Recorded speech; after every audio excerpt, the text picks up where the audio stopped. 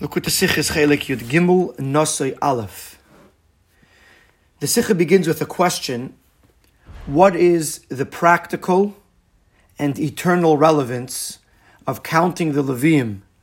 When the Levium were counted, the Bnei Kos is in last week's parsha, and Bnei Gershon and Bnei Merari in this week's parsha, a special counting from the Levium from the ages of 30 to 50, and they were given their jobs, their roles in transporting the Mishkan, and they are counted. And the question is, what is, since Torah is eternal, what is the eternal relevance of counting the Levium? The Sikha continues with another question that'll help us understand this question. What was the purpose of the Yidden traveling through the Midbar for 40 years?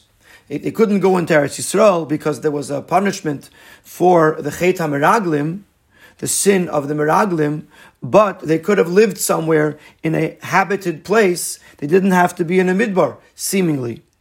Now in Likutei Torah he explains at length that the purpose of traveling through the Midbar with the Mishkan and the Kelim was in order to weaken and subjugate the forces of evil, the forces of Klippa, which derive sustenance in the desert.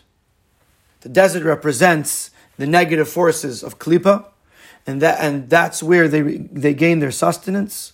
And through marching through the Midbar, through the desert with the Mishkan and the Kelim, this weakens the Klippas and allows for a revelation of godliness to come down into this world. This wasn't just a spiritual thing, this is also a practical thing, that the Yidden transformed the Midbar, because generally speaking, a Midbar is a place where nobody lives, and a place where nothing grows.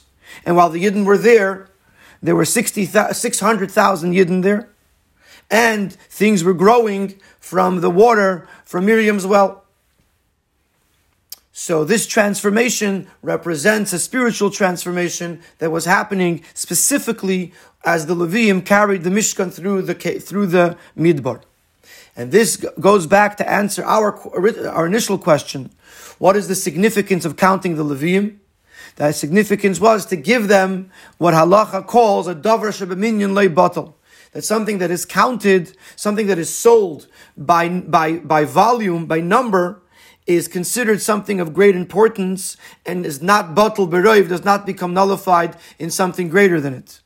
And by the Levium being counted, this gave them a sense of importance that they would not be affected, they would not be nullified by the Midbar. Quite the contrary, they would affect change in the Midbar. And this takes us to the practical relevance to us from this counting of the Levium and this journey of the Yidden in the Midbar.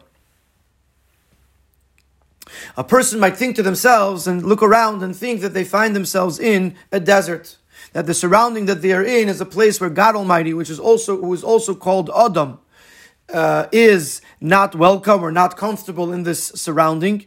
And even those who are doing the right thing are not doing it properly enough. And therefore the surroundings seem bleak or desolate spiritually. And the person might be in a despair and want to run away.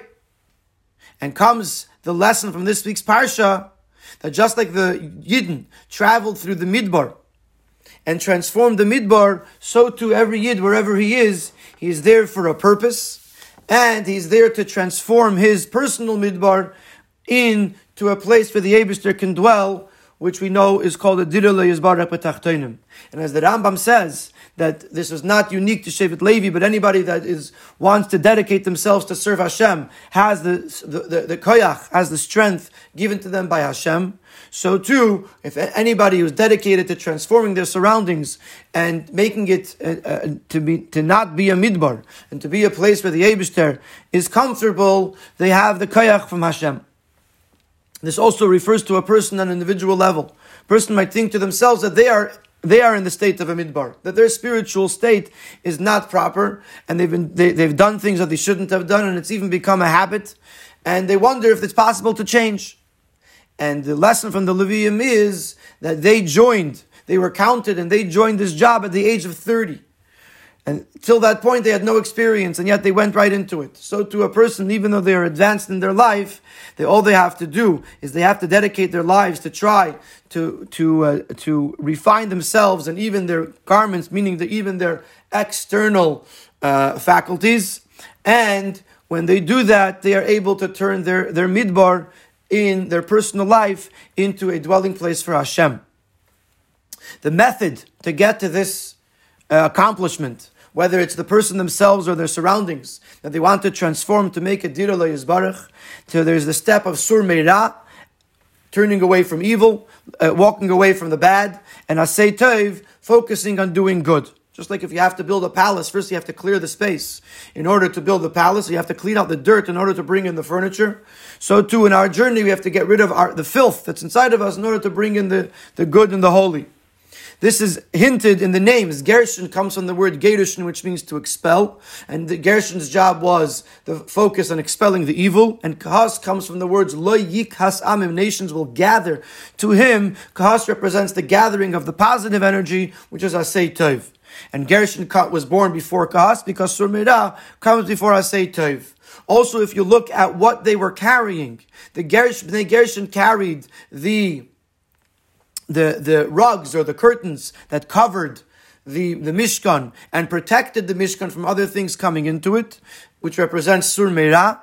And Kahas carried the actual vessels of the Mishkan, which each has their own representation in bringing down positive energy into this world, bringing down holiness into this world. So the Klei Mishkan represent the Asay Tov, the bringing the good into the Mishkan and into the world.